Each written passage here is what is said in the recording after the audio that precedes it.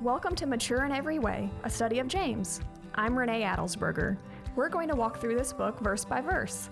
For more from me, visit pedestriangod.com. Let's get started.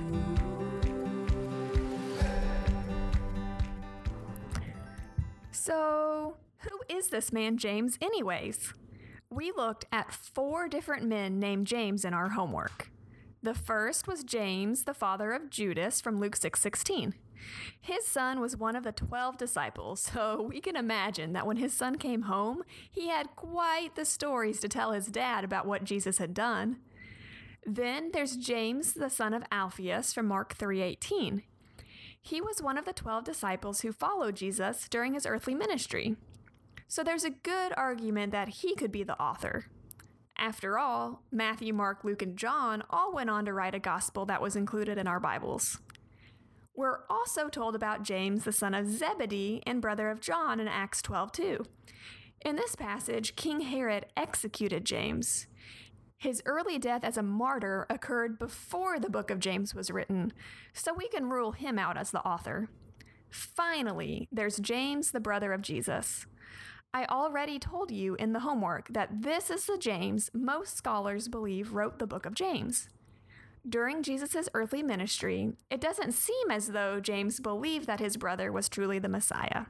I can't blame him for his hesitation to believe. Like all the Jews, James knew that the Old Testament prophesied that a Messiah would come. He would save people from their sins, but James didn't have the luxury of owning the Old and New Testament. At the most, he might have had the Old Testament. Even then, he probably didn't own a copy in his house like we do. So when waiting and watching for the Messiah, who would have started by looking at their own siblings? John 7:2-10 shows the unbelief that Jesus' family had. It seems as though James became a believer toward the end of Jesus' life, or perhaps after his resurrection. 1 Corinthians 15:7 tells us that the risen Jesus appeared to James. Acts 1:14 would lead me to believe that Jesus' entire family came to understand the truth. It says that just after the risen Jesus was taken into heaven in front of their very eyes, his family, friends, and other believers were united in prayer. James became a leader in the church. The early church accepted him as the author of this book, which is strong evidence to me that we too can trust that James, the brother of Jesus, is the very same James who penned the book of James. You read Acts 15:12-21 in your homework this week. It's part of an event we refer to as the Jerusalem Council. At the beginning of Acts 15, we're told that men came down from Judea and began to teach believers that you have to be circumcised according to Moses' law in order to be saved. Paul, Barnabas, and some other believers were appointed by the church to come debate these men. During this debate, Peter stands up and says that God makes no distinction between men who are circumcised and men who are not. Rather, he cleanses hearts by faith. In verse 11, he says, "We believe that we Jews are saved through the grace of the Lord Jesus in the same way the Gentiles are." After hearing Paul and Barnabas describe the signs and wonders that God had been doing through them among the Gentiles, James stands up and speaks. In verse 20, he suggests that they write to the Gentiles who are turning to God and tell them to abstain from items polluted by idols, sexual immorality, and the like. James's suggestion is what ultimately is put into place. Acts 15:22-29 is the letter that the apostles and elders sent to the churches so that they could hear their final judgment on the matter of salvation for the Gentiles. James supports that salvation comes through faith in Christ through the grace of God. We receive very few other references to James. The church historian Eusebius recorded the tradition that James spent so much time on his knees that they looked like those of a camel. That is, his knees were worn from kneeling in prayer. The Apostle Paul briefly mentions that James, Peter, and John are recognized as pillars, and they acknowledge the grace that God had given him. They even gave him and Barnabas the right hand of fellowship, agreeing that we should go to the Gentiles and they to the circumcised in Galatians 2:9. Paul continues in verse 10 to say, "They asked only that we would remember the poor." Remembering the poor is one of the topics that James will address in his letter. We'll cover that topic later. For now, let's look at the 12 tribes of Israel for a few minutes. When Jacob, known as Israel, was on his deathbed, he called all 12 sons around him and blessed each one with a, quote, suitable blessing.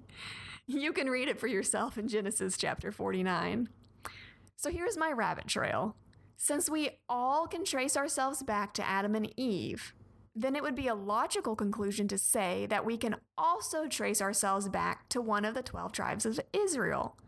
So sometimes I wonder, which of the 12 tribes am I from? I definitely don't want to be a part of Simeon or Levi.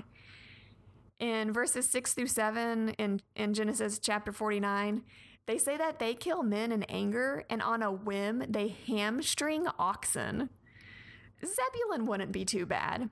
He lives by the seashore as a harbor for ships. That sounds peaceful.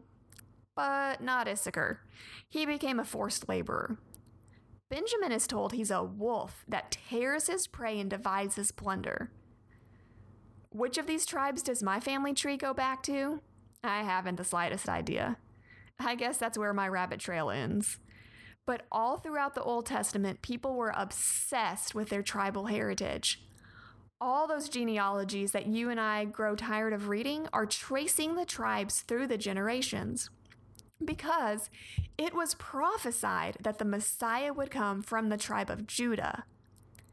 When the Gospel of Luke traces the genealogy of Jesus, Luke 3:33 shows that he comes from Judah, son of Jacob, son of Isaac, son of Abraham. Hebrews 7:14 confirms that our Lord came from Judah. And all the way in Revelation 5:5, one of the elders says, "Do not weep. Look, the Lion from the tribe of Judah, the root of David, has conquered so that he is able to open the scroll and its 7 seals."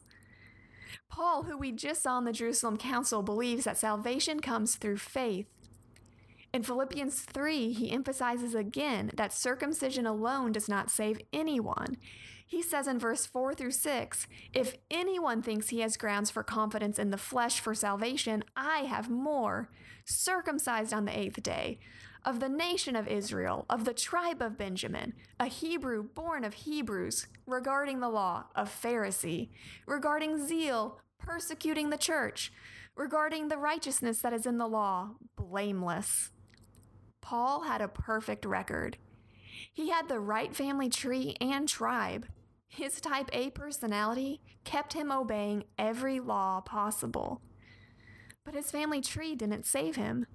Just a few sentences later, in verses 8 through 9, he says, "Because of Christ Jesus, I have suffered the loss of all things and consider them as dung, so that I may gain Christ and be found in him, not having a righteousness of my own from the law, but one that is through faith in Christ, the righteousness from God based on faith."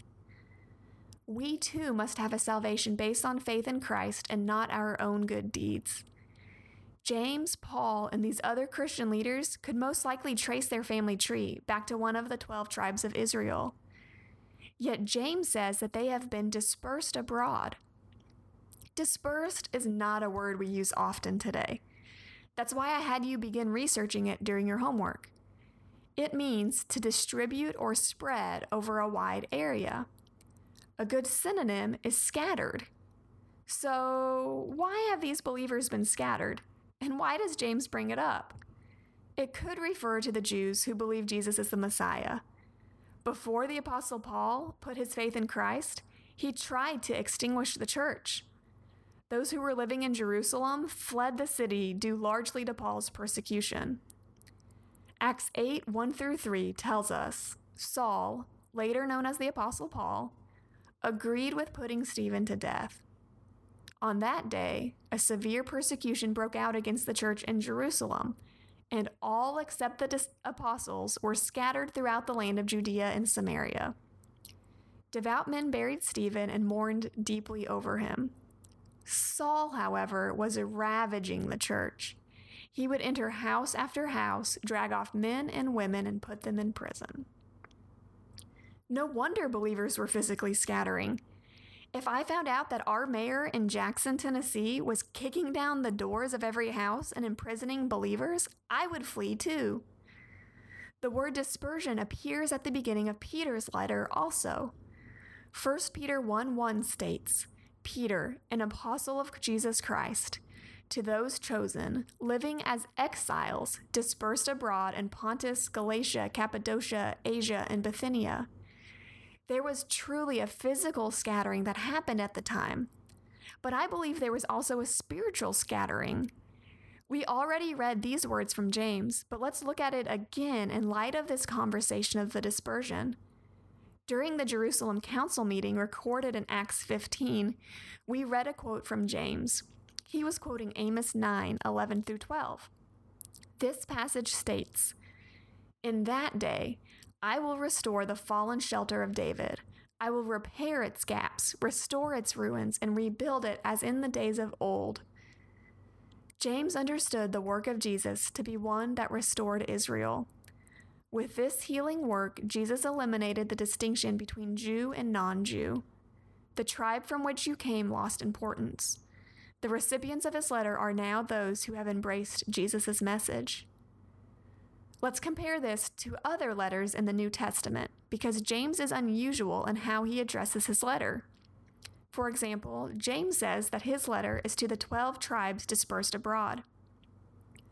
During your homework, you looked at how other New Testament letters were addressed. For example, Titus was to Titus, my true son in our common faith, and it was written by Paul. When reading the New Testament, it's important to remember who the original audience was. When Paul brings up different situations, we have to remember that oftentimes he was addressing a specific person in a very specific situation. He's not always teaching to every believer in every location, though we can learn much from specific examples. James, however, is not for a specific church or person, but a general exhortation addressed to Christians in a variety of locations and circumstances.